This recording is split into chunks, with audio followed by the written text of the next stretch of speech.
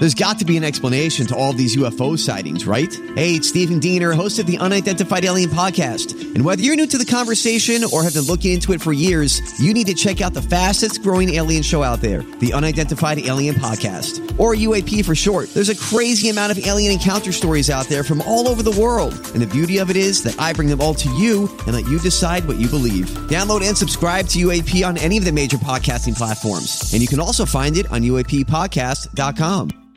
Yes. Welcome into another edition of the Tim McKernan Show on the Inside STL Podcast Network. I am your host, Tim McKernan.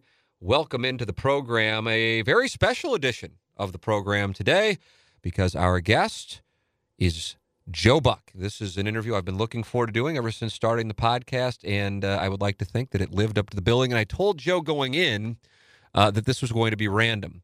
And if we didn't even talk about sports, it'd be completely fine because I just wanted to talk about a bunch of random kind of non-sports related topics. And then sure enough, that's what we got. Plus, as Joe acknowledged, some news of tension between Joe and a very prominent St. Louis sports figure and the story behind it. And I knew nothing about this.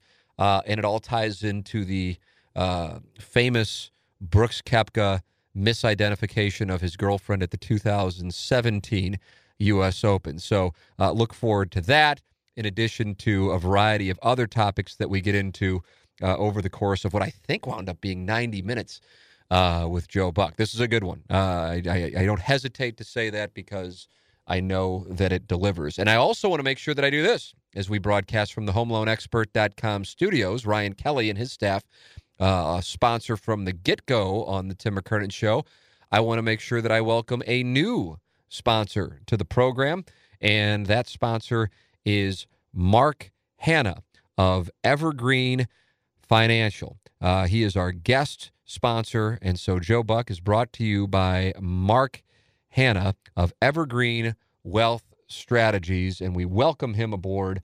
He has been a loyal listener of the podcast, and he said, I want to be on this show. And I said, hey, we're happy to have you. And I got a chance to meet him, and super impressed.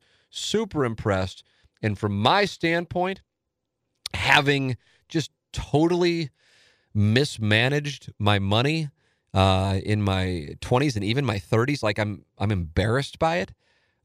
What he does, I feel like I'm telling you about a service that it's easy for me to talk up because I know that people need this service.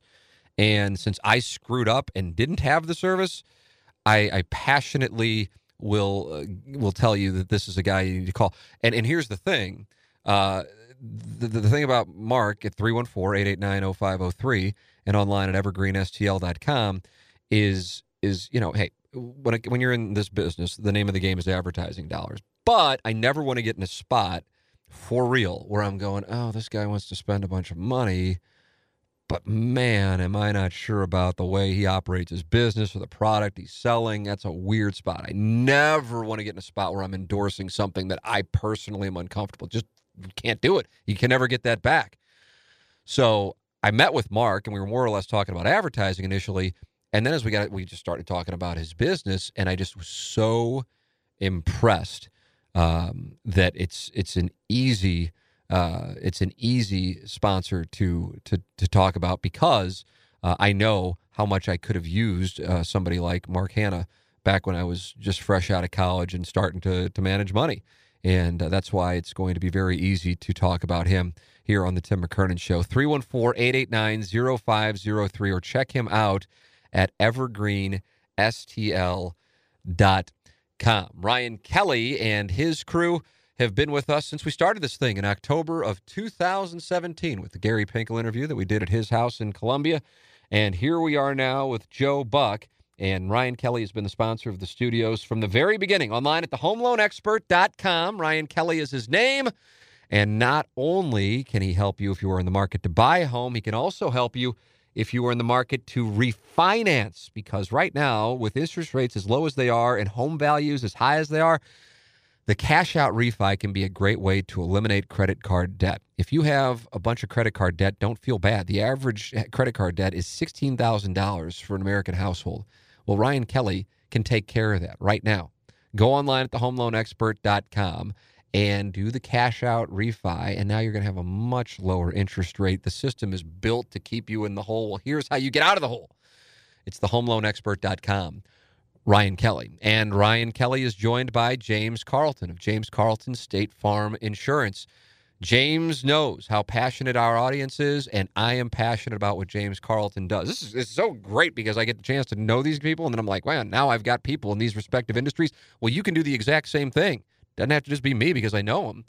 You'll get to know them as well. You've heard Ryan Kelly on the air and the way he's all fired up about his industry. Well, James Carlton is as passionate about insurance, and you go, dude, it's insurance. You know, I mean, really, who can get excited about insurance? I'm telling you, when I need to have an answer to a question regarding insurance and I'm able to text him and then hop on a call and get an answer within 30 seconds, how great that is from a peace of mind standpoint. This guy, James Carlton, is going to be around for a long time, and they'll do all the work for you making the switch. 314-961-4800, 314-961-4800, or online at carltoninsurance.net. And check out the reviews he gets on Google and on Facebook. It's like, wow, you're really fired up about a guy who sells you insurance. I certainly wouldn't necessarily be that way. And then I do business with him, and then I go, oh, well, now I understand why you're fired up about him, because he makes it so easy. James Carlton, the James Carlton State Farm Insurance Agency. If your insurance costs a leg and an arm, then call James Carlton State Farm, 314-961-4800.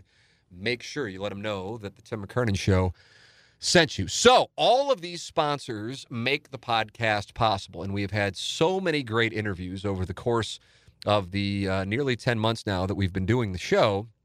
And this is an interview before we even started the podcast that I knew that I wanted to do because with Joe, I guess it's good to give the background on it.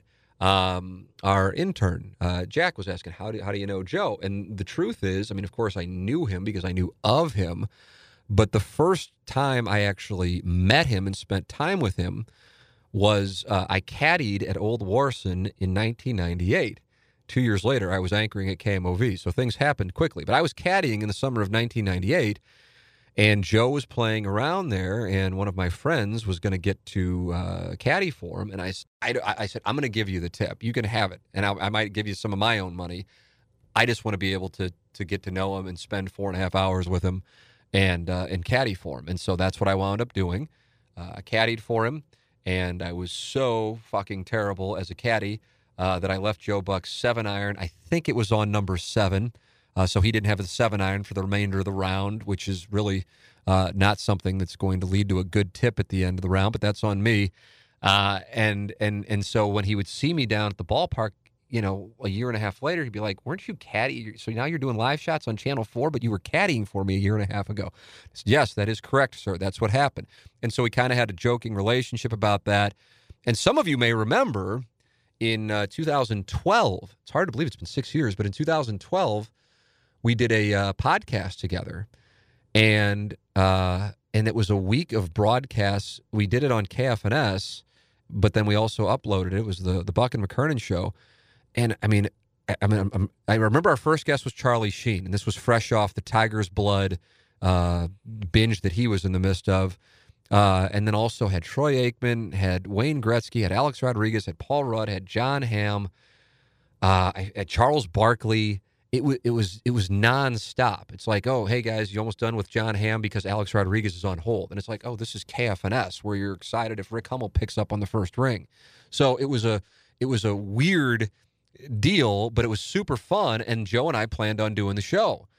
And then FS1 started up, and then Joe thought he was going to be doing more with that, and then he's kind of like, yeah, maybe we won't do it. And then it didn't wind up happening. And I always felt like an ass because we were planning on doing it, and so therefore I said we were planning on doing it, and then it didn't happen, and so I looked like I was full of shit. But we really were planning on doing it. So in the process of that, we traveled around because we were discussing how to monetize it effectively. So we went up to New York City and met with his agent there, and we went out to Santa Monica and met with his agent there. And here I am, some hoodlum from South St. Louis, and I'm flying around with Joe Buck and meeting a bunch of people, and I'm like, how in the hell did this happen? But it was a super cool thing, and that's where we became what I would like to be considered friends. And so we have a good rapport, and I knew when I'd have him in, I didn't want to go, so what do you think of the Dexter Fowler thing? So what do you think of the bullpen? Should the Cardinals be buyers or sellers? I'm bored by that shit. Not interested. So I told him. I said, hey, I don't know what we're going to talk about, but it's going to be random, and I got a few things. He goes, whatever you want to talk about, let's talk about it. So it is indeed kind of as usual, random, and all kinds of things are covered, including some stories that I had never heard, actually, about not only Joe, but also about his dad and also about his future, all kinds of stuff. It's all there, and I think you're going to enjoy it. It is a good, long listen, and we're very pleased to bring it to you here on the Inside STL Podcast Network. My guest, presented by Mark Hanna of Evergreen Wealth Strategies this week, is Joe Buck from the HomeLoanExpert.com studios. Joe, welcome to the podcast. It's an honor to have you. It's starting. It's starting because Iggy, for whatever reason, is so busy doing whatever, and I'm not sure what, that he just gets up and leaves, and we just assume that it's recording over here. Nobody's bothered to check.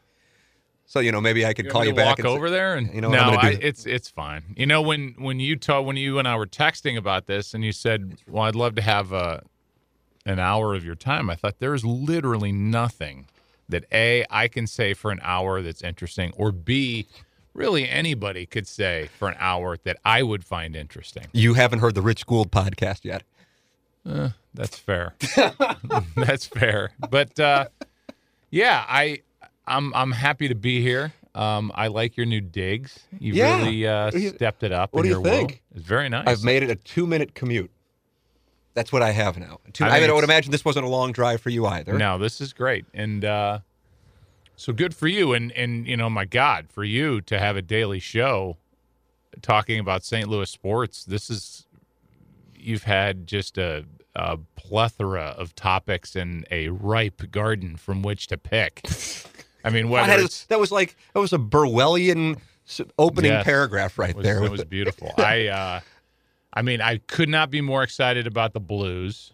I would imagine, because you are a passionate Blues fan. Oh, my God. What happened, like on that Sunday, you wake up and you're like, oh, David Perron for the third time, and going, what the hell's going to happen? And then within 12 hours, the whole world turned. I was doing a golf event. It was the senior at Colorado Springs, and I was like, yeah, Perron, okay. You'd been there, done it. And, Bozak, all right. He's kind of the second-tier guy. Then they get O'Reilly, and it's like, my God. And then they get Maroon. Right. I don't know. I'm excited, but I know we're not here to talk about. No. But I'm still to talk about whatever. But I'm so fired up. I just want to see. I saw how happy Kelly Chase was when they were in the Western Conference Finals against the Sharks a couple years ago, and then like all the other dudes who played in the 80s and 90s, and how invested they are, which I think is representative of like the generations of fans. I realize it's not Red Sox or Cubs, but it's somewhat similar in the bad beats in the postseason and how much it would mean to Blues fans. Yeah. I just would love to see it. And it went from that Sunday going, oh, man, this is going to be another also-ran year, to going, man, this could actually be a hell of a year. To the point where they have all these kids that it felt like, okay, they're just going to say, oh, these guys are so great in the minor leagues and in junior hockey and all these other things, and Kyrou and Thomas, and they may very well be the next wave of great young players. I would love to see those guys in Blues uniforms, but it went from we're going to rely on these guys to be great and just grow to they might not even make the team, and that's... Man, they're loaded right now. Actually, not to name drop, but this is a whole podcast if I want name drops. I want that clear. I played golf yesterday with Doug Armstrong, who, by the way, is a hell of a golfer. Is that right? And was my partner. And I let him down all day. What were you playing in? Was it like a member guest deal? No, I just he and I have just been kind of texting buddies, and he was texting me, and he's like, "Hey, if you want to get together and play," and once he had his his magical Sunday, I thought, all right, I'll let him play with me. No, I'm kidding. Had he not gotten O'Reilly, yeah, I was like, O'Reilly. So I withheld from the urge to just ask him a million questions about, he's kind of an intimidating guy. He's a big, kind of gruff, but he's hilarious, and I think he's genuinely excited. But most GMs don't start doing cartwheels about who they just got. It's like, let's just see how this whole thing comes together. Who else was in the foursome? These are the kinds Bill of questions Rowe. I'm asking. I know Bill Rowe. I'm a big fan. We're in St. Louis, so you're going to know. I could pretty much go through the last 12 foursomes I've played with. And I will know them all. Know it. And by the way, they're probably the same people because I have a group of 3 friends. Maybe I only have 3 friends that I'm willing to walk around a golf course with for 4 hours. But and then Rick Ewing, who's the teaching pro over at Old Warson. Yeah. So we went. I let Armstrong down all day as his partner, but man, that dude can play. What's his ballpark handicap, you think? He's indexed like 7.4, and I'm telling you, there isn't a member guest in America that wouldn't, if you were lucky enough to get him as your partner, wouldn't send a limo to get the guy and say, please show up. What's that, a 9? Yeah. You're going to get a shot on half the holes, and the guy can flat out just work you. Maybe he's a sandbagger. Could be. Yeah, we'll have to look into that. We'll do an expose on. He's a member at Belle Reve. He's I didn't know that. Yeah, he's just another hockey guy that finds golf easy, which just ticks me off. Most of these guys. There are a number of those guys. God. How about Hull? By the way, I was following this online. That's how nerdy I was on the U.S. Open qualifier going on at Old Warson, and Hull makes the turn, and he's at even par, and he's in the list of people that was going to get to the next level. Yeah, he's just one of those guys, and I've played with him a ton now because he's a member over there, and he's just a guy that will get it in the hole on you every time. And he may hit it sideways, but all of a sudden, oh, there he is, like under the hole for 8 feet for birdie. And if he could putt, I mean, legit, if he could putt, and there's some days where he can. He'd be as good as anybody you could find. Your number is in the ones, I hear tell. That's what my sources tell me. That's pretty sick. I'm kind of a reverse sandbagger because I will you have a vanity cap, as they say? I will go through stretches where I'm hovering right at par, right around par, and then I'll have a blow-up day, and I'm like, I didn't play good. I'm not going to put that in. So then eventually you become a 1 point. At one point, it was 1.0, then it's 1.4, but you can't play enough bad rounds to get it back up to what it should be. What do you think? 5, you're like, oh, you think you're 5, really? Well, that's a big difference between somewhere a 1 in something. there. Yeah, really. But there are days where it's great and there are days where it's terrible. But that's kind of how the sport is. How'd you get to the point where you're in the ones, though? Like, have you been getting lessons with some of these guys? You cheat. Good for you. Good for you. Where's my little bell? I mean, it's funny now to cover golf and see these guys and then watch and get to know some of them on the range. And you realize everybody's kind of the same that cares about the sport. I mean, some of these guys can't hit enough balls, and it's out of anybody stand out to you that you've seen now that you've done a few U.S. Opens? There are methodical guys like a Justin Rose. You watch him hit the ball, and it's like, why are you continuing to hit a little baby draw 7-iron that just keeps hitting the same spot over? But it's I don't know what the word is. I guess it's just fear that makes people feel like they have to over prepare. And maybe that's all the greats do that in whatever. You can't prepare enough, you can't hit enough balls. But I think at some point, like Pat Perez has become a good friend of mine, the tour player, and he's gone the other way. He's never played better. I mean, he's had stretches now over the last 2 years where he's been, either winning events or right toward the top. And he said it's the first time in my life where I don't care. He's known. He just got married. His wife's pregnant. Yeah, he's one of the most misunderstood guys.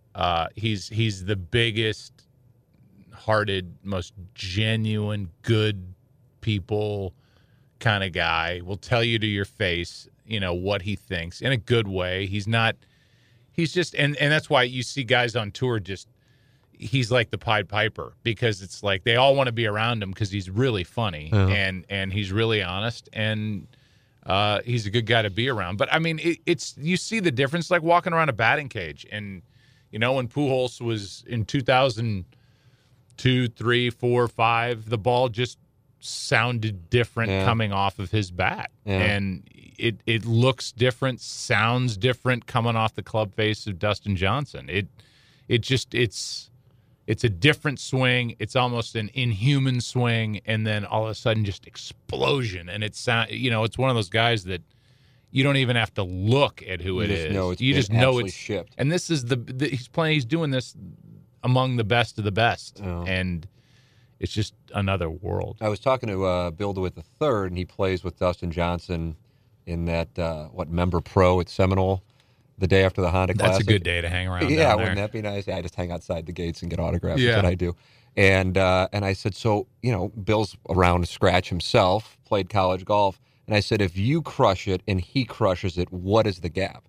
And he said, I'd say 75 to 80 yards. And he missed a short putt on a par 3, and he was pissed about it, and that took us to a par 5. And he was pissed, and he took it out, and he goes, I've never seen a ball hit further. It had to be close to 400 yards. I tell you, a guy who just bombs it, who you wouldn't think could still do it, is Couples. And it's Really? so fluid. I played with him in Cabo 3 straight days, and I walked out of there going, oh, my God, this guy, I don't know how old he was at the time, 50, whatever he was, and just that kind of hands high and just kind of loop-de-doop, and then bang, and Really? it's not impressive to hear or watch until you go out to where the balls are and you go, is that you out there?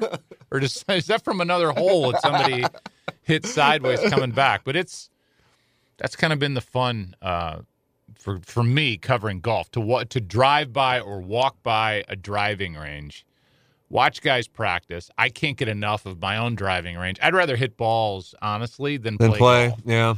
And it's probably why I'm a bad putter, because I like to strike balls. I like to, it's just kind of, I can zone out and I can just be in my own little tent and hit balls. I use the Golf Logics app to keep track of my stats. That's how. Oh my God. No, I'm not that. Okay. So I'm a little more. Yeah, you're a little more. I got a problem. And yeah, but you mentioned Kelly Chase, and this will be the controversial part of the podcast. Oh, wow. Here we go. Here's our headline moment. So he texted me the other day. He said, are we okay, or are you still pissed? Because a year ago, June, I make the Brooks Koepka.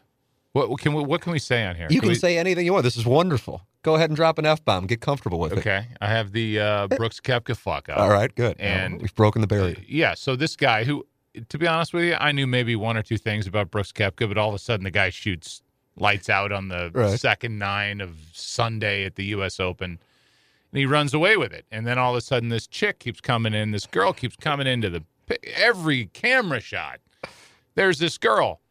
Well, this guy who's working for us, everybody's part-time at Fox Golf because you couldn't survive on what people make to help us at Fox Golf, because we only have 4 real major events. Really, it's the U.S. Open, and that's the focus of everything we do. And so this guy works at CBS, and he comes running up, and he hands me a card, and he goes, oh, that's I don't even know the name, but so-and-so. She was a former professional soccer player. Right, is what I soccer remember. player, Right. blah, blah, blah. And I say, oh, that's, and I'm reading the card, and that's so-and-so, and then Faxon.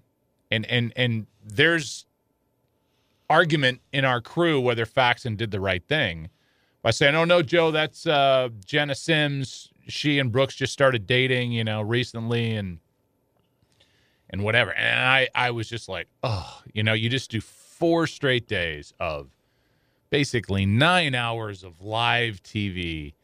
And I felt like it finally went really well for us at Fox. We've kind of been cursed, just whether it's been golf course, set up and everybody's complaining. Chambers Bay. Heck, we just had Shinnecock and Phil Mickelson putt a moving ball because he was ticked off. So, it's just like, hey, here we come. What's it going to be this week? But we kind of got through it, and we all felt good. And then you make that going off the air. And it's like, in this world, that's going to be the only thing anybody talks about. All of a sudden, that usurps the gaff becomes the story, not the 9 hours every day prior to that. So, I was having a meltdown. And people say, well, what, it was the other guys handed you the card and it was the wrong info, but he handed me 50 cards during the course of the week that made me look way more intelligent or informed than I might otherwise have been. So so the guy made a mistake and I have to kind of wear it. But we're driving to the airport after that in Wisconsin, and my wife and my daughter Trudy are trying to pump me up, and it's not a big deal. And, they're trying to come up with the right things to say. And I was like shaking. I was furious with myself, with the situation. I'm like, only me.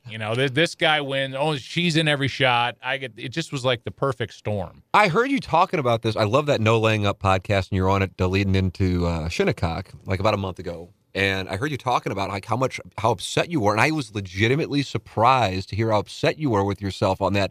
Because I'm like, because I know, obviously I do this not at your level, of course, but you know that there are people behind the scenes. And I know that you didn't know that. Obviously, you wouldn't have given the wrong person. So I thought it might be your guy, Steve Horn. No, but he would never do that. and that's why he's my guy. Right. There's certain people. But my point is, I don't think it was. It's like when I went through the Albert Pujols fun and games 5 or 6 years ago, and you called me and were kind enough to try and counsel me. You go, nobody cares. Nobody cares. When it's you think everybody's like going to Starbucks the next day and going, "Oh my God, did you hear?" So I'm imparting that on you, even though it's been 13 months, and I'm like, nobody cares. The wrong 3-week-old girlfriend. So for as great as that telecast was, I don't think I was really surprised when I heard you saying that. Oh my God! So then Kelly. This all goes back, so I'm giving you the next layer, which on the No Laying Up podcast, nobody cares. Right. But Kelly texts Kelly me. Chase. Kelly Chase texts me on the way to the airport, and it's like, hey, just so you know, Ray Lynn and I are still together. Ha, ha, ha, ha. And I was like, you talk about not being in the mood. I'm staring out the window with a single tear rolling down my cheek.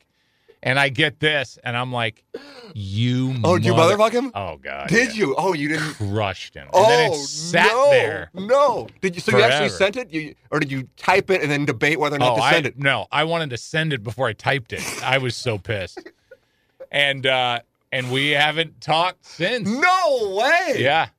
But so he just randomly have a little sense of timing. Like, I don't care.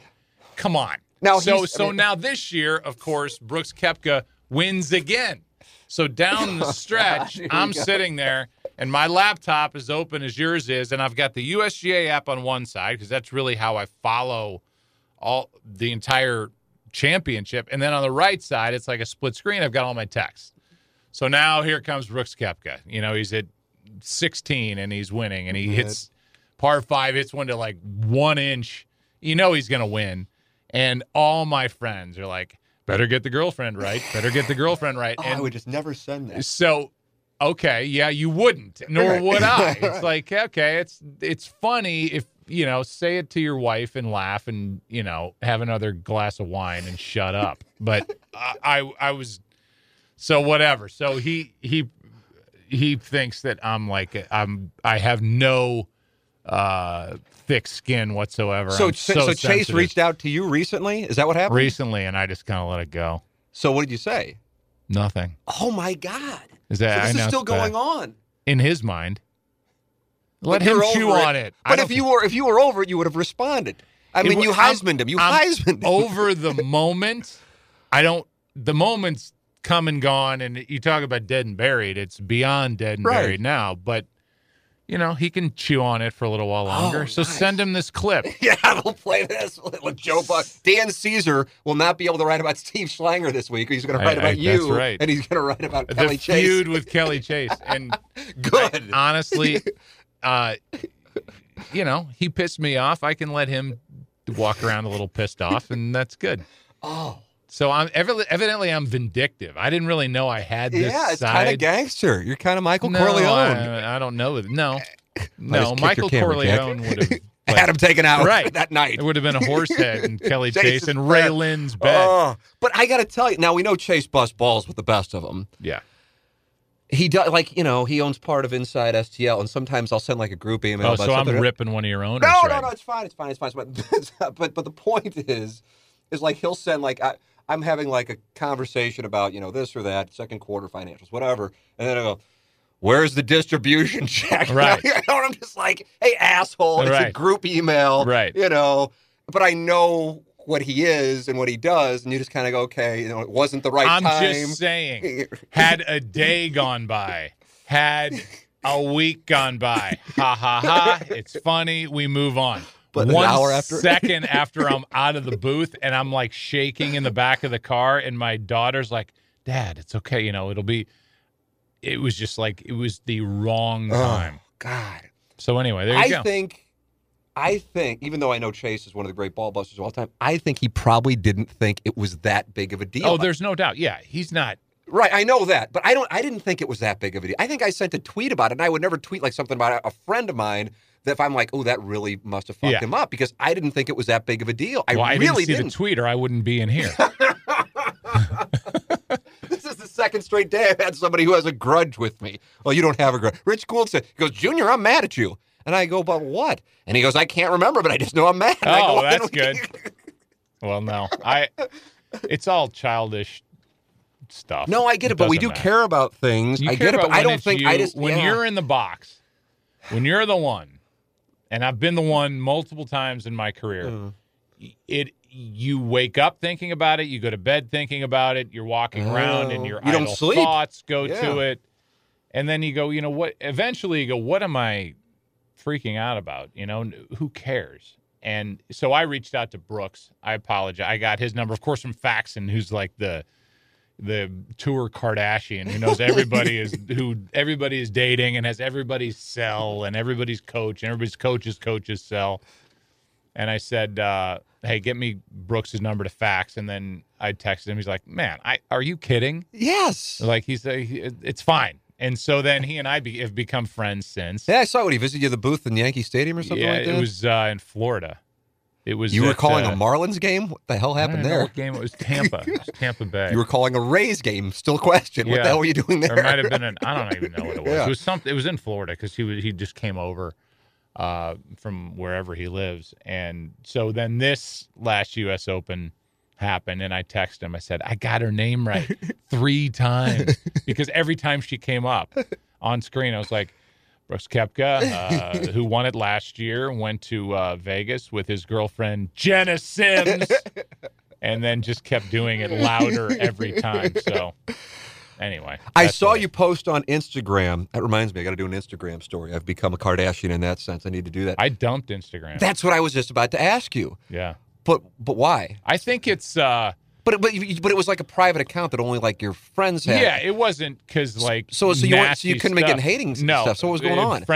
One friend of mine texted me. He's like, "What happened?" I said, "Nothing happened." Well, I wasn't going to do that, but yeah. Right. So I said, "No, 0." I think there's something in my mind that if I have something that hasn't been checked, whether it's a wound or a text or an Instagram post or whatever, and I feel like I'm behind, I find myself in times when I shouldn't go and check it. You know, like I was getting into unnecessary fights with my wife because something in the back of my mind's like, oh, you haven't checked Instagram in a while. I see why people get obsessed or this terrible habit of constantly going on and feeling like you have to catch up. And I was like, look, if my kids have a great picture, meaning my older daughters, they can send it to me.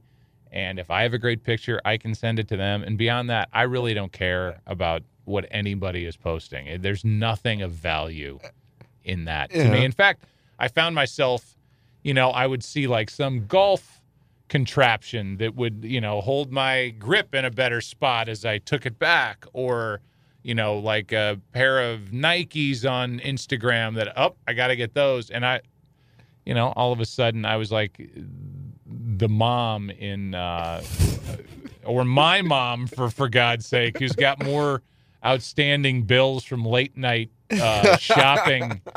Hey, if you get this in within the next 30 seconds, we'll throw in some face cream. So you were purchasing off the Instagram ads and going down the rabbit hole of checking on all kinds of shit that you really didn't. What am I really? I mean, I kind of liked it for it because it was a private account. Time.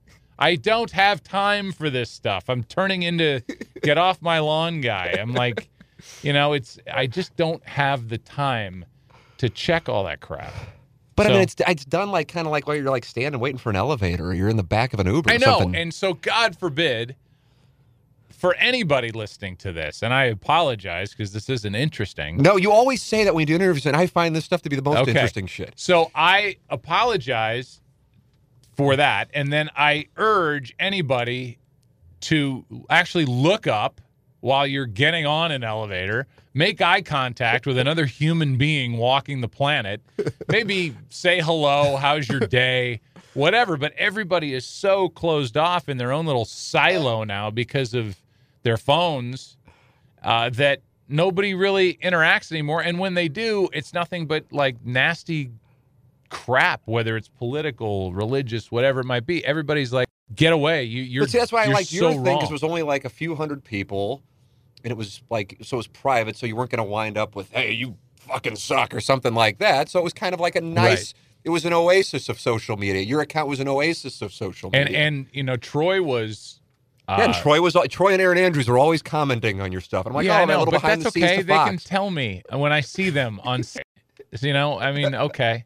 And I'm going to walk away from a comment on my Instagram going, what a day. They liked my picture. Aaron Andrews said it was, my kids are cute. I said, oof, wow. Dear Diary. So I just don't, I see no value in it. I think you'll be back. You've said this about Twitter before. You have binges But on Twitter. that's an entirely Isn't different it? experience. When's the last time I'm going to go to your Twitter feed and see when the last time you tweeted was. Well, do you even know it? But that's not going to be fair either because I have somebody tweet stuff for me. You have a tweeter? That's what publicists do. How So about that? I don't mean to burst your bubble, but it's probably not Tom Hanks posting on Twitter. Well, here's one of one of your lovely sons. I don't know Blake or Wyatt by face yet. Me either. No, but Blake you're watching. is, it looks like a Yankees game off the Shinnecock in U.S. Open. I did that. That can't be your publicist unless No, he or she I did lives that with you. one. Yes. I did that one. But I may have sent that to the publicist and said, tweet this, because I just take it off my phone. When I go on binges, eventually I'm like, okay, I have to stop, or my wife's going to punch me in the back of the head. So Is she on Twitter? Yeah. She's on some app that if you put something up, it's on her Instagram, her Twitter, her Facebook, which she doesn't check. But, yeah. And I think ESPN kind of makes her do that. Thankfully, Fox doesn't really make me do that stuff. Yeah. Sometimes if I sign a deal with some company to promote something, they'll say, you know, we need part of the deal will be a tweet or two. Right. You know, how many followers does he have? And I don't really chase all that stuff down. 203,000 is the number. How many? 203,000. Yeah. Look at that. Yeah. Feel good. Feels good. Especially, now that I'm over the 200,000. Yeah, that's a huge barrier. And I see that the most recent tweet is actually about the. Yeah. And I was going to text you. I'm so careful with texting you because I feel like it can be just annoying. Because sometimes I know you're in a good mood, sometimes you're in a bad mood. I don't want to like catch you on a bad one. God, I'm just coming off like a No, prick because on I'm the this thing. same way, and I'd be like, Why would that? I don't follow that logic at all. Why would I, if I'm in a good mood or a bad mood? Maybe if I'm in a bad mood, I would appreciate a text from you. all right, now you're gonna get all these texts. And you're like, all right, settle down with the text. No. But like your opponent coming up in your match, the great Bobby Magic, a good friend of mine. Yes. Sometimes I can tell He'll kill me. Oh, I don't know about that. Yeah. I don't think my back's jacked up. Really. I'm Now, by the turning- time this airs, that we will have the results of the match. Yeah. Because it'll be in a few and days. the world is waiting The for it. world is, I'm legitimately curious, but that's how big of a golf nerd I've become. Okay, but for the most, I mean, that's what you think, you know, like I will go into the match tomorrow and all of my neuroses will kick in. Like, you know, people will talk if I lose to Bobby Magic, also known as Robert Poor. If I lose, but nobody cares. I mean, everybody just me and Rob lives will it. care. Okay, that's and you now will Michelle care? Because she will care because if I lose, I'll have a rotten day. yes, but how about the wives with the golf thing? Like Anna Marie couldn't be more confused by this because when she was first with me, my obsession was poker. Now I'm off that and I'm into golf after not playing for 12 I think years. it's a much healthier I agree with you. endeavor. I would agree with you on that. instead of sitting in a smoke-filled room with a bunch clinking of degenerates chips and Yes, drinking. Trust me, I look back on that and go, "What the hell was I doing? It's fun, but what the hell was I doing?" So yes, I do enjoy it, and I didn't play golf at all in my 30s. I mean, what the hell? What a waste! I didn't grow up playing golf. I think probably the common perception, which is a misperception of how I grew up, was like a little privileged rich kid going to a country club. And my dad he didn't make a ton of money, or whatever he was making was, let's say, split two ways. And so we had a nice, great life, great existence, didn't want for anything, but we were not like going up to St. Louis Country Club, Old Warson, Bellerive, and like hanging out at the pool. I think there was a stretch where when I was little, we were members at Algonquin, but I didn't really play golf, and I wish I had, because I think that's probably the best way to ingrain good habits instead of trying to pick it up like I did when I was in my 20s. But So that's when you started, was in your 20s? when the first time I really played golf, I was in AAA Louisville. I think I was broadcasting. I was playing with a guy, one of our pitchers, and we went out. We were in Omaha or something, and Stan Clark was his name. Stan Clark is the gentleman's name. Lefty. And we were in Omaha, and he's like, hey, you want to go play golf? And I was like, yeah, I'm bored of doing nothing during the day. And then once I came to the Cardinals and I was working with Shannon, he and I became so close because of golf. And I would tell you there was a stretch there where I was closer to Mike than anybody, certainly including my dad. I mean, my dad and Mike would love each other one year, hate each other one year, love each other, just because they were so close, in proximity. They're both huge personalities.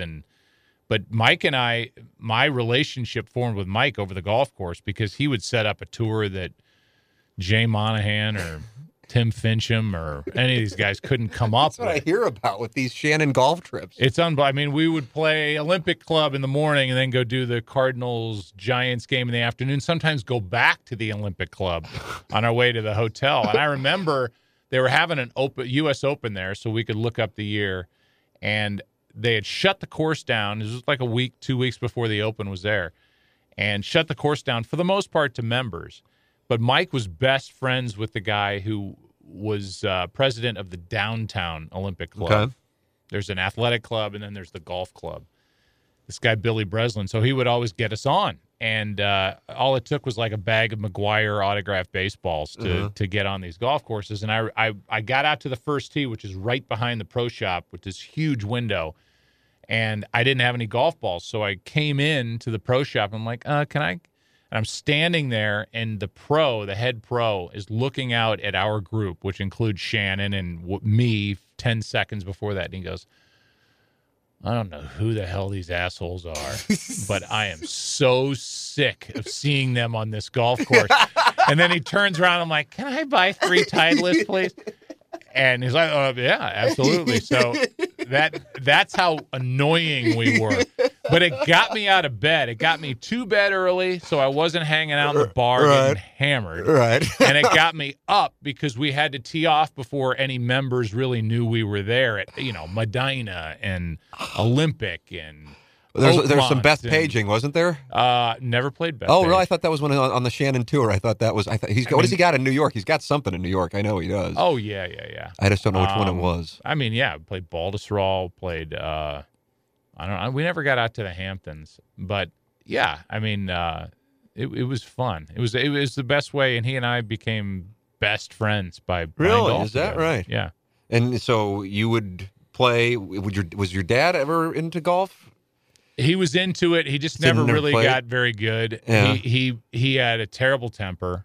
Really? Terrible. God, that's surprising to hear. Really? Oh my God. Wow. Yeah. I've never heard this. Yeah. Never heard terrible temper. But he at the end So of what are you his, saying? Like he'd get pissy on the course? oh yeah, if he hit it sideways or whatever. God damn it. Like, Really? yeah. I remember one time he broke 90 at Bellerive and came home and was like showing me the card and going through the holes. And now, back then I was like, oh my God, my dad broke 90. And now I'm like, oh, my dad broke 90. That was a banner day. And so, yeah, he had a terrible temper, but he loved the game. He always wished he was better. He and Stan, when my dad was as healthy as he was going to be in his 70s, and Stan would go out to Missouri Bluffs and play on, whatever day. They had a day that they would go out there together. And Stan's thing was, yeah, good, yeah, good. And he'd get up to the tee. What do you say? What do you say? Yeah, good. Hey, I like noise when I hit. Everybody's being quiet. He's like, I like people cheering for me. So they had a blast. But I just didn't grow up around the game, and so now it's become, it is a massive passion in my life, and it is something that my wife just does not understand whatsoever. I don't feel like the wives do in general, and I feel kind of guilty. So now we both have young Tykes. Now you already have the older Tykes. Yes. Trudy going to be a freshman at USC. Yes. And Natalie just graduated from Indiana? Yeah, right? She's living in New York. And is she really? All right. Hopefully going to work at SNL and wants to do comedy. She really? And yeah, so I remember texting you about my brother owns the improv shop down where we did the Q&A, and so she's going into improv. And that's where he did it. He went to Indiana and did improv. Oh, well, she spent the summers in Chicago at Second City and did improv, and then actually went to a couple of open mic nights and got up on stage and didn't really have an act, but found her way through one. Really? Oh, how proud of you of that, because you know how... I could have never done that. Yeah. At that 20, whatever she was at the time, 20, and getting up like in front of adults at a comedy club. She did this in New York or in Chicago? No, Chicago. Wow. And one of them went great, and she was all fired up. She's like, "Dad, they laughed," and then she did another one, and I was like, "Well, how'd that one go?" I didn't hear any reports after that one. She's like, it was a little sketchy, but she has the ability, thank God, to laugh at herself, and she was a kid that was born with kind of these ears that are popped out the side of her head, and she just had big ears, and they didn't sit back. And I remember being at dinner one night in our house, and somebody brought up the ear thing, or she brought it up, and she talked about how kids in her class at Rossman used to just make fun of her all the time for her ears. And I said, well, how long has that been going on? She's like, oh, I don't know. Since she's probably in 5th grade. She's like, I don't know, since 1st grade. Or like, you've never told us that kids were making. She's like, oh, I don't care. I was like, God, that's like the most evolved perspective for a 5th grader. And so she can still do it. So if she fails, the only reason why I'm telling you that is because if she fails, I think she has the ability to kind of slough it off and go on. Which is so important in that industry. God, my God. So what's she doing at SNL? Well, I think she's going to work in the offices. She's not going to. Yeah, you just got to. Well, I know she's not going to be on, but I mean, just to get in there. That's awesome. So she interviewed with Lorne Michaels. She interviewed with Lorne Michaels. Yeah, on a Friday, and he walks in to the interview, and I've gotten to know him, again, name dropping, but with Ham and Rudd and guys that I'm friends with that hosted, I would always go, and then I would go to the after parties, which are way How are better. Those after parties? So fun. Are they the best? I mean, what's going on because there? they go What's to nothing. No, it's closed. So it's a closed. It's where these men and women finally get a chance to kind of just let loose, and it's a locked door, and then that's at a normal place, and then they all go to like an after bar that goes till 8 a.m. Yeah. And you talk about, for me, that people go, oh my God, what's it like being around fill in the blank? Dustin Johnson, what's it like being around Pujols in the day? What's it like? They're great. But Michael Jordan, you met Michael Jordan, yeah. But going in there and just having drinks with Will Forte or, guys that I watch that I think are just friggin' brilliant, and they're loosened up and I'm loosened up, and it's just so I found my way to Lorne every time, and he's a sports guy, and so he was kind of interested to ask me about my life, and then obviously vice versa, and so I got her in the door, and she had a meeting with him on a Friday, and he walks into the meeting and this big build up. She's like, oh my God, I'm going to meet Lorne Michaels, and 5 minutes later it's like, well, we don't have a cold open for the show tomorrow. I've got to go. And then he just took off. She's like, I don't think it went very well. But she's found out since talking to other people, that's just the way he is. He's just a 5-minute guy. He's kind of like a test, like the eye test. Like, is this somebody I want? He knows right away. Yeah. And there's no need to really drag out a process. She's not going to do anything except get somebody coffee or whatever. But it's a good way to get in the door. Absolutely. When she's 22, be around 23. it and see if she likes it. And that's what I think my dad did for me. He never shoved me into being a broadcaster, but he helped open doors to see if it was something that I would love. And when I did 2 years in minor league baseball, albeit at AAA, it wasn't starting in Hickory, but it was starting in Louisville, which was a legit city. And I was the traveling secretary and doing all this other stuff. I think it was his way of going, let's see if this kid really likes it or if he just likes being around me and he likes the lifestyle. And is willing to put in the work. You're not just calling games. You also have to do You have to do all the other stuff. And he's like, or does he just like the lifestyle of being around a major league who wouldn't? You're on charters, you're in great hotels, you're on the bus, you go to the stadium, you go to the locker room, you go to the broadcast booth.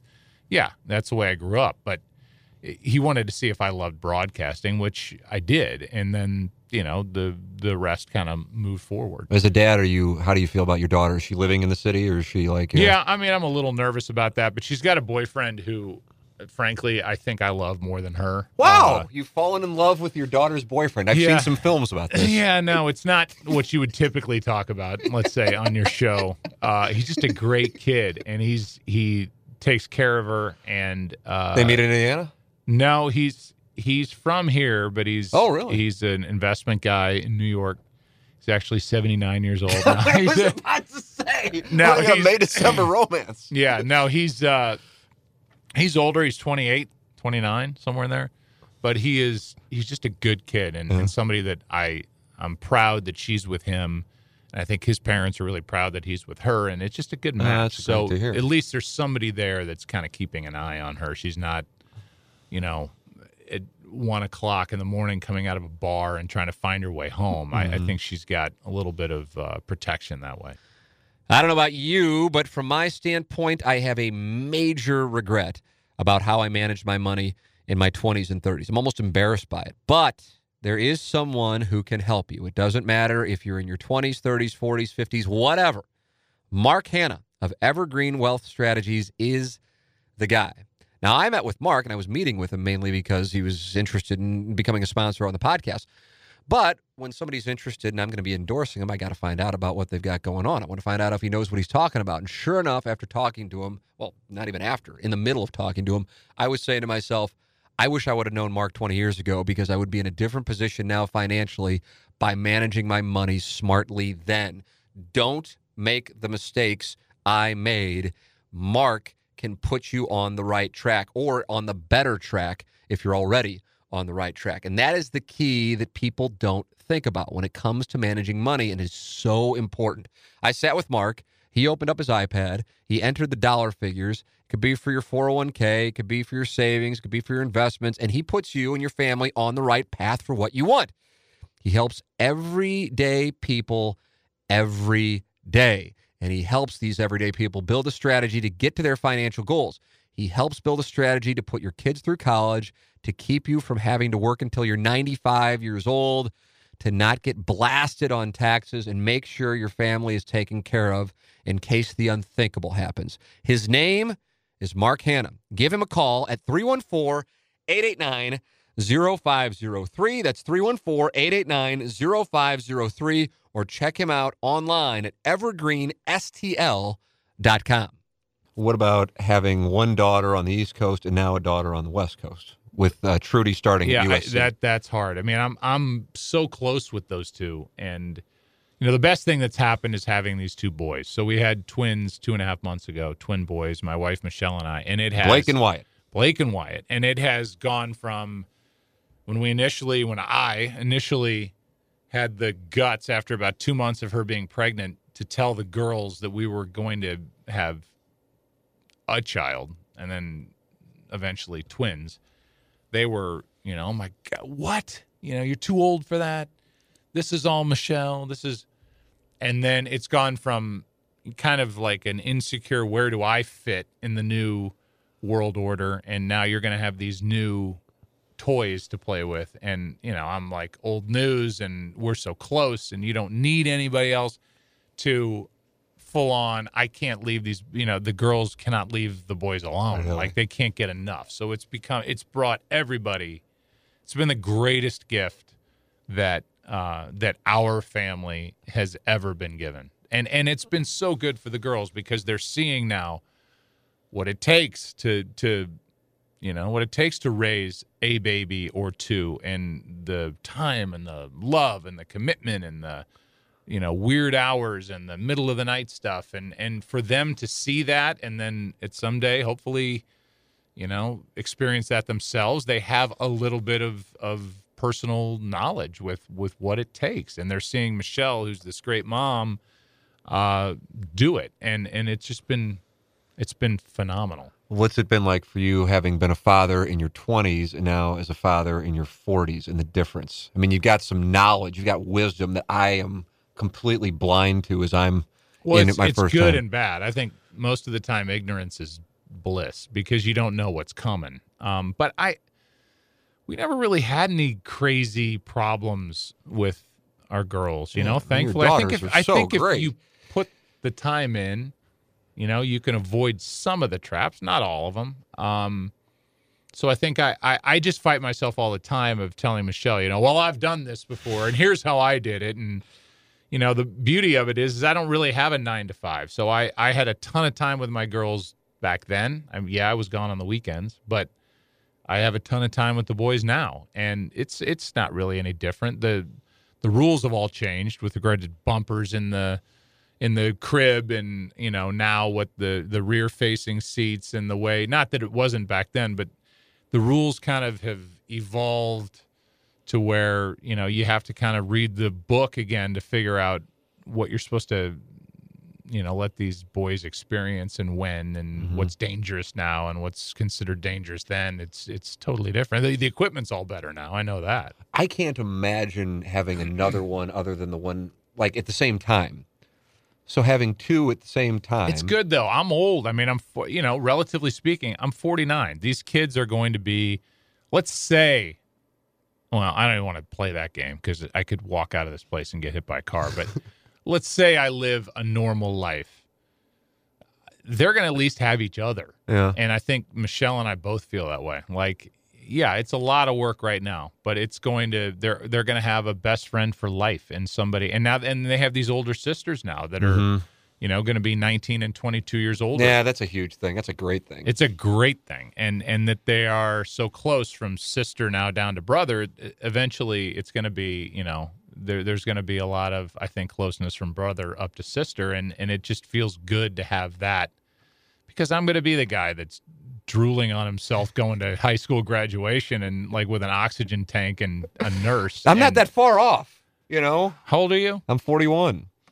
So I'm gonna be the old dad. Well, my wife's 41, about to be 42, and I think I'm like a few days older than October. Yeah, I'm late September. Yeah, so for her to carry twins at 41, almost 42 to 38 weeks, and these boys come out 38 weeks. Yeah, wow. It was that's the over, so to speak. On it's twins. Way the over. She's. It's taught me that, she's taken such good care of herself and put, such good food and healthy stuff into her body, so much more than I have. You don't take her to Carl's? She went once and loved it, by the way. I would assume. Who doesn't? We took her dad and her mom and her brother. They were in town. It was like, we got to go to Carl's. And, it's almost like erotic watching her eat greasy crap because it never happens. Because it never happens. Is she still going to do the ESPN thing? Yeah, she is. Yeah, she is. Here's another bit of news that I can tell you. What do we have? I'm done. I'm done with Undeniable. Well, I know that. That's where I was going, but I knew that. That's what I said I was going to text you about. But that was announced. Oh, was it? I don't even know. God bless you. That's great. That's so good. Yeah. Yeah, we did 50, and they wanted to keep going. But that's what I was going to say. Because I would text you all the time. And as I said, I am hesitant to text you with this shit because I know you get like 50 texts of, Joe, that was so good. And I love getting texts like that. We all love getting it. Then I go on the internet, right. Joe, that was so bad. It's terrible. It's got to all But I love that show. Out. And I don't think you got how good you were at that. I really, because it's a special trait to be able, because we both love Stern, which I'm going to get into here. We both love Stern, and the ability to do an interview like he's able to do. I don't know what the talent is, but it's a talent, and your ability to do that with those guests, that show was must-see television. Well, first of all, thank you, but I felt like I was an executive producer with Vince Vaughn and Peter Billingsley. Peter Billingsley's the guy that was Ralphie or whatever in Christmas Story. Yeah, Red Ryder. Who works his ass off. I mean, he is thorough beyond thorough. And I felt like after 50, if you just lifted the person that's sitting in the other chair out and put the other person down, the questions were not, it became kind of it's got to fit a mold. Like, where were you born? Was your dad a tough love guy? To the end, which was like, what's next? And in the middle, everything kind of had to follow a narrative. And I'm a little more loose. Maybe that's not good. I don't know. But I felt like there were times where we went in other directions that never saw the light of day. Yeah, because you would interview these guys for like 2 or 3 hours. Yeah, right? Sometimes, Brett Favre came in. We did him at the Super Bowl when it was out in San Francisco area, and he came in. He's like, I only have 2 hours. I'm like, if we can't do this in 2 hours, then shame on me. Right. And 2 hours in his life story, he's still like in 8th grade. Like, Brett, we got to pick up the pace here. So I actually said that to him on the stage. Like, which is awkward as there's an audience there. There's an audience there, but I think by now everybody's so well versed in how TV works. Right. They know that'll be edited out. Right. And it's like, man, we got to pick this up. But there are different times where you can go in different directions that I think are fun. Yeah, no, I know what you're saying. Because we both like Stern, and it doesn't necessarily fit. But the first time you were on, he probably stuck to the standard get to know you Joe Buck interview. Well, yeah, and then the second time, it was just like a bullshit festival, and it was great. And they brought me, and he had Michelle come in, and you guys were just surreal. Yeah, how great was that?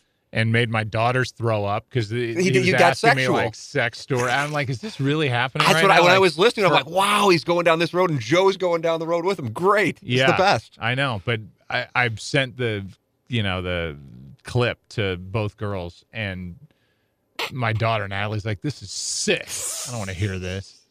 So she wasn't laughing it off then. But yeah, we had fun, and I think the beauty of that for me was, in talking to Gary and different people afterward, he doesn't really care about sports, which he admits. He didn't probably even know who I was the first time I walked in there. Well, the first time I happened to be playing at Old Warson, and I texted you. I had no idea that you were in New York doing this, and I'm like, and you were writing the book. It was the Monday before the Super Bowl. Okay, and I'm well. Then that must be wrong then, because I wouldn't have been playing there in January or February. But maybe it was the second one. But the first time I texted you, I go, you're because you tweeted something out, you put on Instagram that you're in New York at the Stern Studios, and you go, yeah, but whatever the thing is, the after show or whatever.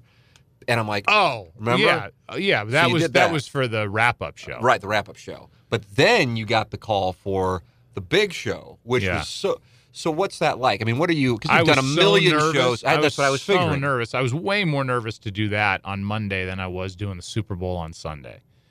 Just because the Super Bowl is I know kind of the parameters of where the thing's going to sit somewhere, between A and Z. But for Stern, I mean, he could go anywhere. But I think if you listen enough to Howard Stern, you realize that kind of the dirtiness, the crazy stuff, all that, I think that's part of his act. But you really hear, I think, what interests him when he's sitting down with Billy Joel, or he's sitting down with Paul McCartney, or he's sitting, and it doesn't have to just be music. A Conan O'Brien one was great. So if you get the app, which I've done, and you listen to those interviews, that's all I do. That's what I listen to. Yeah. So Ronnie, the limo driver, I'm pretty spent on that. I don't listen to those. All I do is look for the interviews. But the interviews are so good, and when what you realize is what makes him so good is he didn't really know much about me, but he listened to what I was saying, and he just reacted off what I was saying. And now, he's got a computer screen. I'm sure people are feeding him stuff, or he was steered back into the interview at times. But for the most part, it was just a conversation. And I walked out of there like, I thought I was on for 30 minutes, and I walked out of there and it was an hour and 20 minutes or whatever it was, and I was so happy that it went well.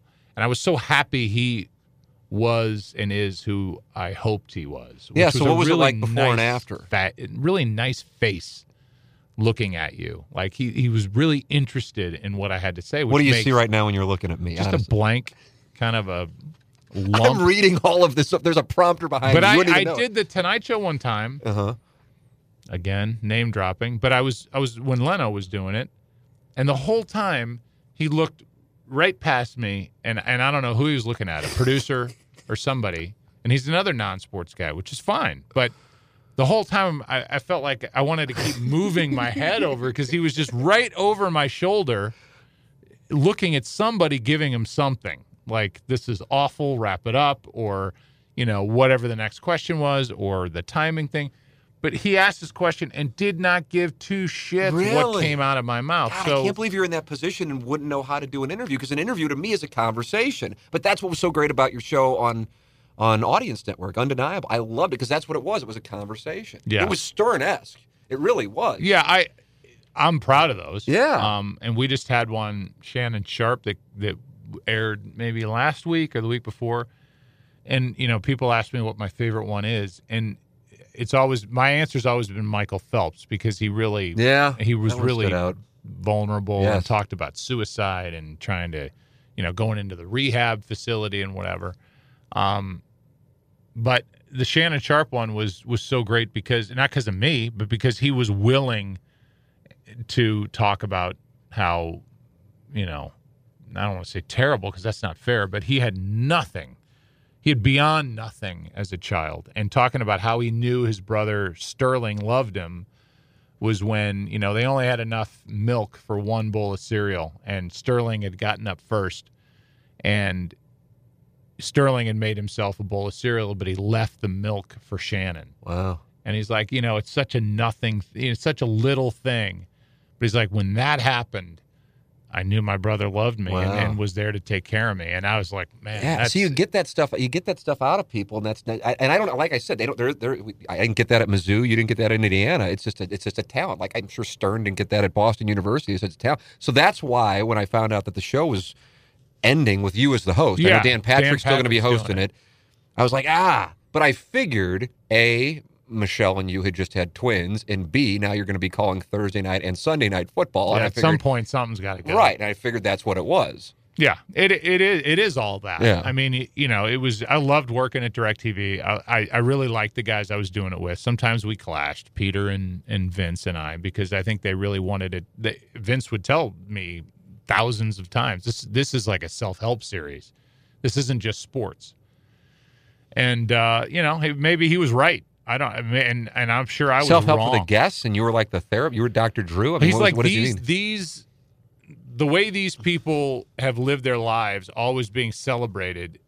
Once you peel back a layer and you find out that they were scared to do this, or they failed here, or they became chemically dependent, or they be whatever, and then they picked themselves up and moved forward.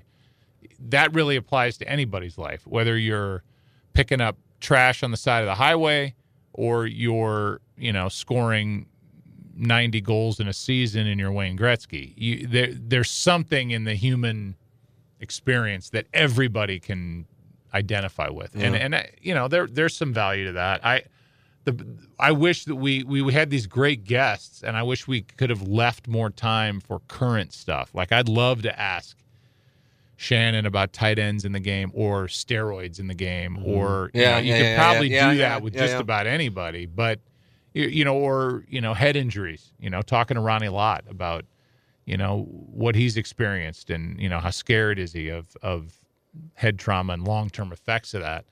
I felt we dove so deep into their personal story. It's like, man, we got this guy sitting right here. Let's run the gamut of questions that pertain to 2018. Do you have an interest in doing like a show like that, where you don't necessarily have to do that, where you're going out to LA and taping like a bunch in a matter of a small amount of time? I think is what it was. It's a lot. Right. But it was the only way to make it work. Right. I understand financially, not just for me, but for the set and the studio, right, and the crew, right. And that's the only way. I'm talking about like doing something like whether you could record it from St. Louis, or kind of like what Eisen and Patrick have done. I mean, I feel like you could just kill that. Now, obviously, those guys aren't calling World Series and Super Bowls, but I mean that talent. I just don't. I don't know. You just don't want to do it because you got enough. To chase that down. Yeah, but maybe someday I will. I could see settling into something else. I'd like to get on the other side of this business. I'd like to produce. I'd like to really.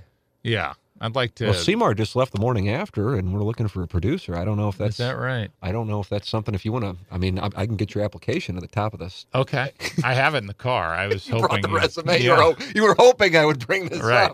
up. Yeah, I just think creating something out of nothing is exciting to me. So what are you interested in? Doing docs, doing Documentaries, yeah. I'd love to. I have an idea for a great 30 for 30. I have The Rams moving from St. Louis. Yeah. We're gonna be bidding on that then together. Okay. Yeah, I think there's a lot to be done out there that isn't being done, but who doesn't think that? I don't know. I don't know if that's realistic, but I think once I get to a certain point, doing the creating and maybe writing or doing that kind of stuff is what will capture my attention. I want to, at some point these boys are going to be 5, 6, 7 years old doing stuff, and I want to be there, not climbing on a plane. I don't want to be doing Thursday night football, Sunday football, for the entire chunk of an NFL season, then doing the baseball postseason, then doing golf and doing all this other stuff. I think, kind of making my own schedule and doing stuff that interests me creatively is really where I want to go. When we did that Q&A at the Improv Shop, you said, I'm done with baseball after this contract. Yeah, that was a lie. Perfect. That got a bunch of attention, and I didn't even tweet it out. I don't even know how it got attention. I think maybe Dan Caesar heard it, wrote it. Okay. And, those guys all pick off each other's columns. Yeah, the aggregate. So, so that is not the case. It's not the case. So Thursday night football, Sunday night football, and baseball, and golf. And golf, yeah, probably for the next 5 years. And then, we'll see after that. But part of the reason why I've enjoyed the baseball the last couple of years is John. I mean, I love working with John Smoltz. He makes my job easy. We have fun. And I've enjoyed getting to know him better. He's obviously a great golfer, and somebody that, if we're in the right city in October, we can sneak out and play. But it's just been fun again, and that's kind of kept me thinking that I want to continue with it. And again, like I said to you back then, I can want to do whatever I want to do. It takes the other side to want me to do it. At some point, if it hasn't already happened, everybody's going to be tired of me calling these national events, and somebody else will get a chance to do that. I don't know. I know you think that. I don't think that's the case. But that's fine. That's the way life is. And when you hear still Al Michaels' voice, or occasionally when Costas is doing play-by-play, and of course yours, it's like it feels bigger because they hear. But someday it'll be somebody else who needs to establish himself to make it feel bigger to another generation of people that grow up with that. That's just the way that works. You and Michaels and Costas, and I might be inadvertently leaving somebody out. I think it transcends that rule that I agree with usually happens in the evolution of a broadcasting career. I think you can do it for as long as you want. Yeah, but I this is for sure true. I'm not gonna grow old in the booth. I've seen that. I've lived that with my dad, and I know what it takes out of you. By the end, he was just doing Cardinal stuff, and that I think, on one hand, kept him alive. On the other hand, just wore him out. Yeah. And being in the public eye, I think in this day and age is a lot more mentally and emotionally taxing. For as just wimpy as that sounds, I think at some point you just kind of want to call time out and go live your life, or at least I do. I've been at this for a long time, since I was a little kid, I feel like. So we'll see where it goes, but I can't imagine doing this kind of a schedule past the next 5 years. Really? But I said that a year ago, and it's not the case. But you stay away from looking at that crap now, I feel like. Yeah, I don't. I've had really deep dive is they're doing a documentary on Game 7 of the 2003 ALCS that was Aaron Boone, and so they want me to. Who's talk they? Fox I don't Sports? even know. I think Fox Sports is doing it. I don't know who the exact people are that are producing it, but they want to talk to me because I was in the booth. And then so I said, you know what? I mean, I know Aaron Boone won the game with a home run off Tim Wakefield. The first 5 hours of that thing. I can't remember. Is that when Grady Little left Pedro, pulled Pedro, or left Pedro? Left or him in. Left him in. And the lead was gone. Yeah. And, this was pre-2004, Right. obviously, so you've It's got another the tortured angst Red of Sox story. They had a chance to go to the World Series. That was when the Cubs were on the other side, and they had the Bartman thing happen to them. So there was a lot going on. So they sent me the link to the game, and I listened to it. I'm like, I don't even like listening to myself back then, because there were some times where, like today, there was a flare that tied the game by the Yankees, and 2 runs scored to make it 5-5 in the, 8th or whatever it was. And it's just so monotone. And I look back on that, and I'm like, God, that needed to be bigger. Now, the game-winning home run was good. The call was good. But there have been times where I think, and you and I have talked about this a million times, where I got sucked into taking over for Summerall and trying to do the less is more, trying to get not emotionally involved, when these moments are massive and in our world. So, they deserve a big call. Now, if I go screaming and yelling, and then the Red Sox fans think I'm anti-Red Sox because 2 runs just scored in the 7th game of an ALCS, then I would rather somebody say you hate my team than you don't want to be there. And that is, I think it might have been it might have sounded that way. I loved being there, but I was trying to cool play it, and now I feel like I can just kind of let loose, and it's a much better feeling. You didn't like your call of the Cardinals winning in 06, did you? Right? The worst. Literally, that's the one that you say is the worst, or it's... I can't listen to it. But Wow. Jay Delsing had texted me during that, or called me during that World Series, and he was somewhere with Roger Maltby. Wow. And Maltby was or is a Tigers fan, and Delsing texts me, and he's like, I'm here with Maltby. He's like, he thinks it's bullshit that you should be able to call the World Series because you're from St. Louis, and obviously you're rooting for the Cardinals with every call. I was like, yeah, okay, and I kind of laughed it off, and then. But you keep hearing that, and then you go to Detroit, and then, now I get that so much from San Francisco, and I go, I wonder why that is, because I get as excited for San Francisco as I do for the Cardinals. That's kind of my job, and the Cardinal fans think I hate the Cardinals.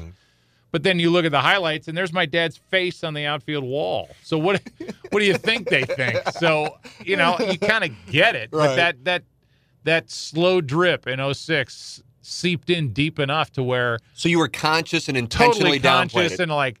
Hey, nobody's going to be accusing me afterward of, being beside myself with excitement because, the Cardinals won. Now, I will forever, because of the way I grew up, there's a part of me that lives and dies with the Cardinals. I don't care what year it is, what I'm doing in life. It was the case when I was 5, and it's the case when I was 13. It'll probably be the case when I'm 88. But when I'm sitting there doing it, I have to be impartial, and I can do that. I feel like I can do that, but I do that better now than I used to do it.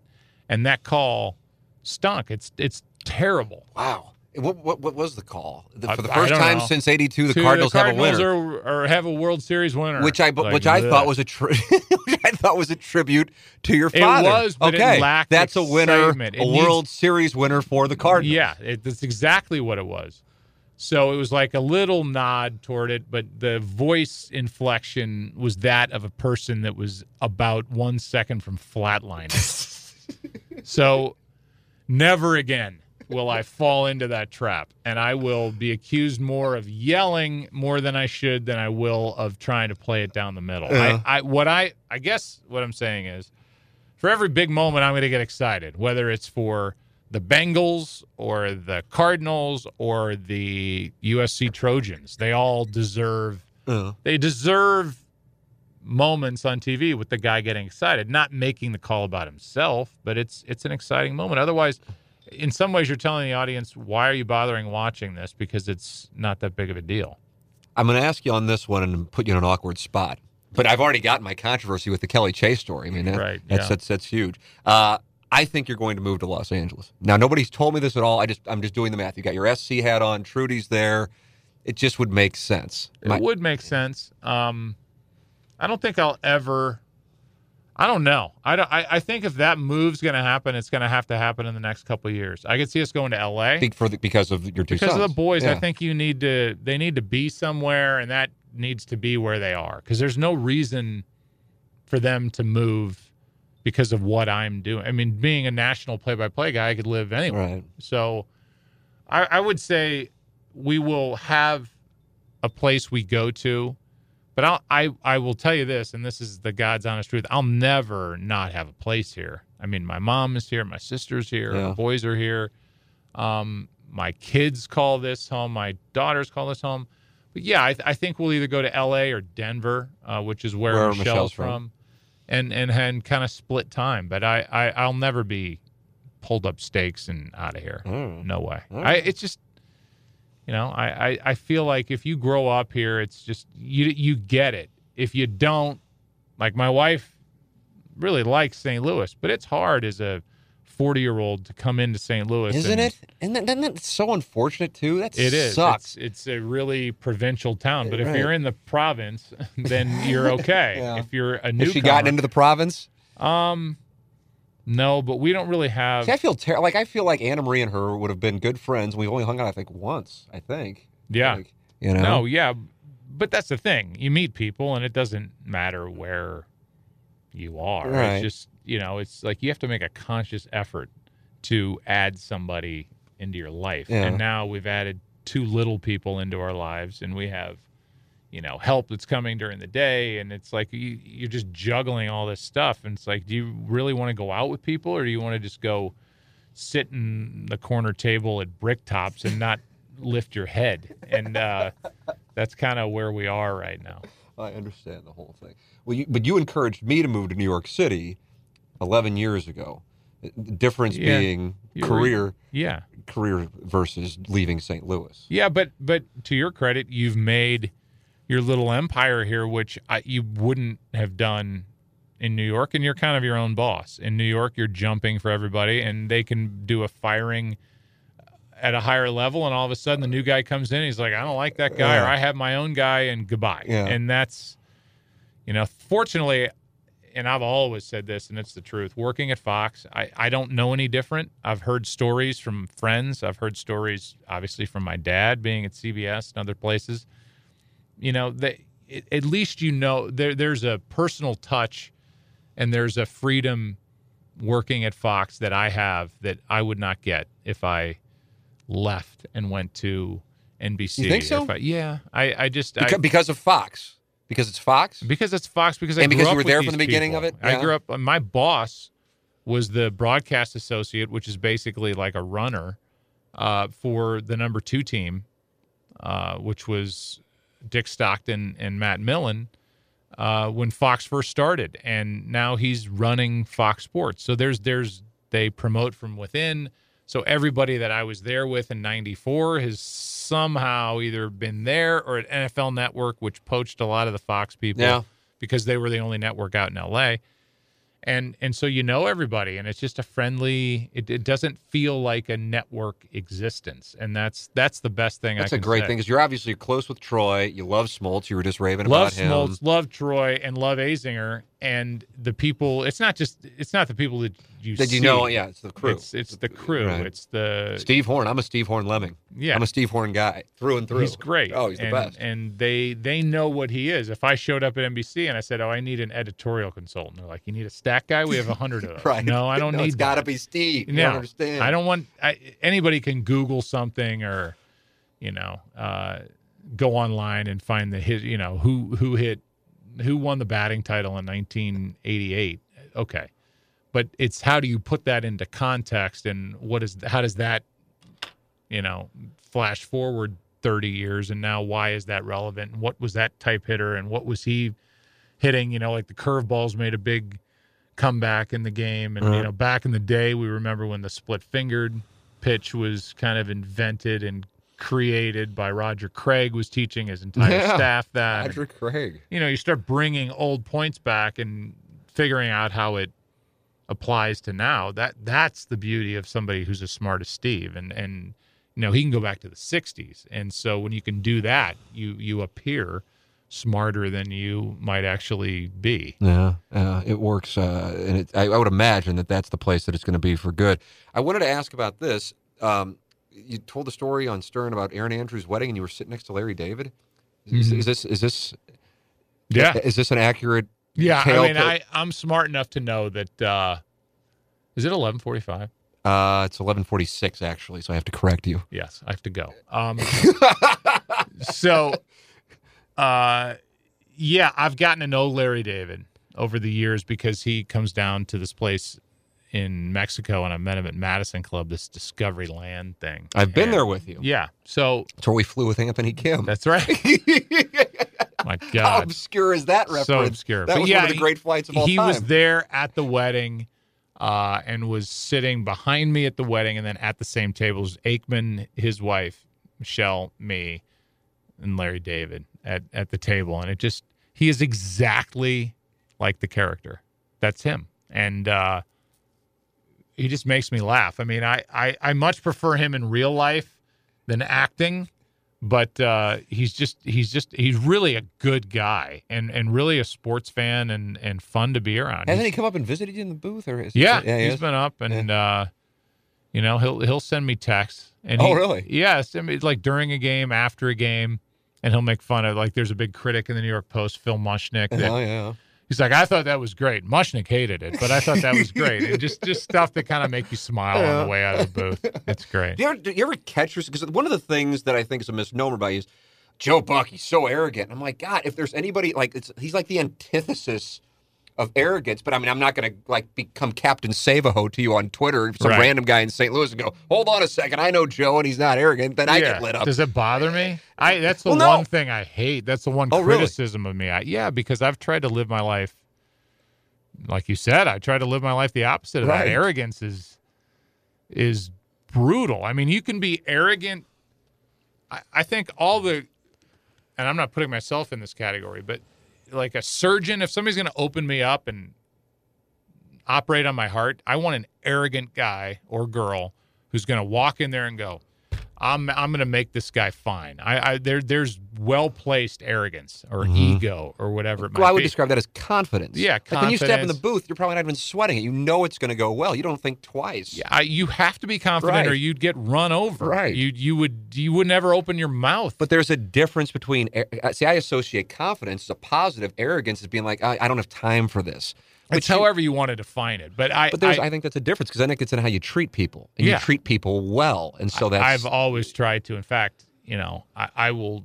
I'm more likely to treat the random stranger better than I do those closest to me. I think, and then that's a frustration for those closest to you. Those closest to me. It's like, man, God, you just talked to this guy that came up and wanted to talk about your dad for the last 20 minutes, and now you're pissed at me because I'm taking too long to get out of the restaurant. But that's I've tried, but who's going to sit with a microphone in front of their face and go, "Oh no, I'm arrogant." I'm Yeah, I know, but I mean, it is. But that's the thing. It's what I see away from the microphone. Yeah, the stuff but that's real life. I mean, nobody.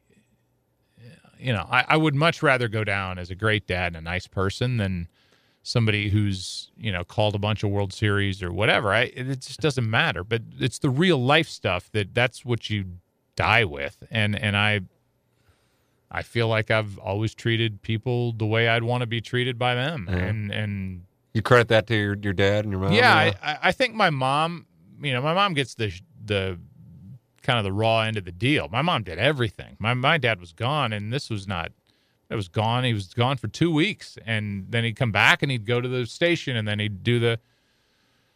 So yeah, my mom is a shirt off her back kind of person. My dad was that way. And, I saw my dad treat everybody the way that I think he would hope they would treat him. And he wasn't doing it for show. He was doing it because I think he felt really fortunate. He grew up with nothing. He was shot in World War II, and he had this great career that, everything, he worked his ass off, but everything fell in for him. And when he was coming up, he and Harry were, Harry was the big dog, but then Harry was gone, and then it was my dad's turn, and he just treated people well to where they didn't want to not have him around. Yeah. I think you have to treat people a certain way so that they want to have you around. And that's the way I treat people that employ me. I'm friends with them, and I don't want them to think, oh, this jerk thinks he's bigger than he is, because eventually they're like, go away. We'll get somebody else. Yeah. So along those lines, when you're in the midst of like the Saturday Night Live after party or whatever you might be doing, playing golf with Fred Couples and watching him hit the ball, whatever he's doing, you ever catch yourself going, God, I can't believe that I'm doing like, yeah. I mean, like when I was like traveling around a couple times that we did, I'm like, this is just the greatest fucking thing ever. How did I get here? It's fun. It's a fun life, but I appreciate it and I don't take it for granted. And I think life has a way of slapping you back if slapping you down if you get too big. And when I had my vocal cord issue and I thought everything was done, that was a big come to Jesus moment. Not because I was any different personally, but I think on the air I was taking a lot of stuff for granted. And once my voice came back, I thought, never again. And I'm going to have the best time. They're going to have to punch the smile off my face because I love this so much. But it's time I show how much I love doing what I do. And if people don't like it, then they don't like it. But at some point, I will have been at Fox for 30 years. So beyond having a famous dad, beyond having somebody that, showed me the ropes, I've done something right, or I wouldn't be there that long. They'd chew you up and spit you out 10 times faster at that level. Yeah. Sir, I've taken way more time than I anticipated. You son of a bitch! Somebody get my car. I Bring it knew up it front. anyway. It's the Lamborghini. And then you go, what time is it? I'm like, oh, fuck, I went way too late. That's a tell. It's like Stern. Like Stern. I walk out of here. So thank you very much. I got to go. Bye. So there it is, my conversation with Joe Buck here on the Inside STL Podcast Network. Joe Buck, our guest, presented by Mark Hanna of Evergreen Wealth Strategies. We welcome him aboard as a new sponsor here on the Tim McKernan Show as we broadcast from the HomeLoanExpert.com studios. Really enjoyed that conversation. I knew it was kind of one of those things. I'm trying to think of some of the other interviews that we've done where I knew it was going to be like Kelly Chase, who really wound up becoming the story of the interview, actually. People go, God, I love the Kelly Chase interview. And I'm like, you could have had a 5-year-old do the Kelly Chase interview. Kelly Chase is just that fucking good. Kelly Chase interview is going to be good. So you're welcome to give me a compliment, but I didn't do shit just because Kelly Chase is that good. Well, Joe Buck's that good. So any clown could have done the interview. But I knew that because of our rapport and that I wasn't going to go, so, what do you think about the trade deadline? That he was going to be more interested in talking about the random shit that we talked about. And, but man, I got to tell you, when he said, what time is it? 11:45, 11:46? I'm like, oh, that's like Teddy KGB and the Oreo and Rounders. It's an Insta-tell. It's an Insta-tell that at this point I've gone too long. And that smarted a bit. I got to be honest with you. That smarted a bit. But I had to get the Larry David question in. But the Larry David question I knew was taking us in a new direction. And so he, as a broadcaster who does interviews, knew that I was going in a new direction, which meant we weren't done when I think he was thinking we were done. And that's when he said what time. And I feel awful about it. I really feel I feel so bad about it. I almost want Iggy to edit it out. But since I'm talking about it, obviously we're not editing out. But I really, if I could have that one back, that's a 5-foot putt that I missed and I'd like to have back. But I enjoyed talking with him, especially since the last time we did an interview was the Q&A down at the Improv Shop, and he made it. He wasn't even making an announcement. He was just saying, "I'm done with baseball when this contract's up." And now he has said, "Well, I lied. I think his intent was to be done with baseball, but he's not." And then also getting into all of the stuff with Kelly Chase and the Brooks Koepka thing, which I just didn't think was that big of a deal. But I heard Joe on the No Laying Up podcast beat himself up over it, and then he's sitting here with me, and he's beating himself up over it, and I'm like, man. I think you're thinking it's a much bigger deal than everybody else did. And if Chase thought it was a big deal, Chase wouldn't have texted him. But as both Joe and I know, and as many of you listening know, Chase loves to bust balls. And so he may be a little aggressive on sending the text right after the U.S. Open and the misidentification of Brooks Koepka's girlfriend. And so now we have the inside baseball on the Kelly Chase-Joe Buck feud that Joe has explained now on the program. In addition to that, also, anytime I think people love hearing when somebody's passionate about a team, and Joe, of course, is passionate about the Cardinals, but you heard his passion regarding the Blues and everything that they have done. And then also we just got into some good golf nerddom, Howard Stern, Larry David stories. So enjoyed the hell out of the conversation. I could have gone longer, but once I heard what time is it, 11:45, at that point I knew it was time to tap out and let the man go. But we got an hour and a half and enjoyed the hell out of it. Without our sponsors, none of it's possible. We're talking about our new sponsor, Mark Hanna of Evergreen Wealth Strategies at 314-889-0503 or online at evergreenstl.com. We're talking about our studio sponsor, Ryan Kelly, online at thehomeloanexpert.com. Whether you're buying a home or you're refinancing, Ryan Kelly is the person to contact, and he can and will save you money. We're talking about James Carlton of James Carlton State Farm Insurance Agency at 314-961-4800. And we're talking about Johnny Londoff Chevrolet at Highway 270 and the Washington Elizabeth exit. And online at Londoff.com. It's where Anna Marie got her car from recently, and it's where we're going to be getting our cars going forward. I have gotten to know the Londoff family, think the world of them, and therefore don't hesitate to recommend them to you. Online, 24 hours a day, 7 days a week at Londoff.com, or go out and see a real family-run business that's been doing it for decades at Highway 270 and the Washington Elizabeth exit. If you enjoyed Joe Buck, you're going to enjoy our guest next week, Rich Gould. Also would fall under the umbrella of the random family tree. This one would probably fall under the umbrella of the super random family tree because I actually don't know what the hell Rich and I talked about. I just know I nearly pissed myself. And so this is going to be one you're really going to enjoy. That's coming up next on the Tim McKernan Show. And thank you all, as always, for listening, and thank you to our sponsors for supporting it. Hope you enjoyed Joe Buck. If you did, please leave a positive review on iTunes or wherever you may podcast, and please support the sponsors. For our producer, Kenny Iggy Strode, intern Jack on the videography, I'm Tim McKernan. This has been another edition of the Tim McKernan Show on the Inside STL Podcast Network from the HomeLoanExpert.com studios.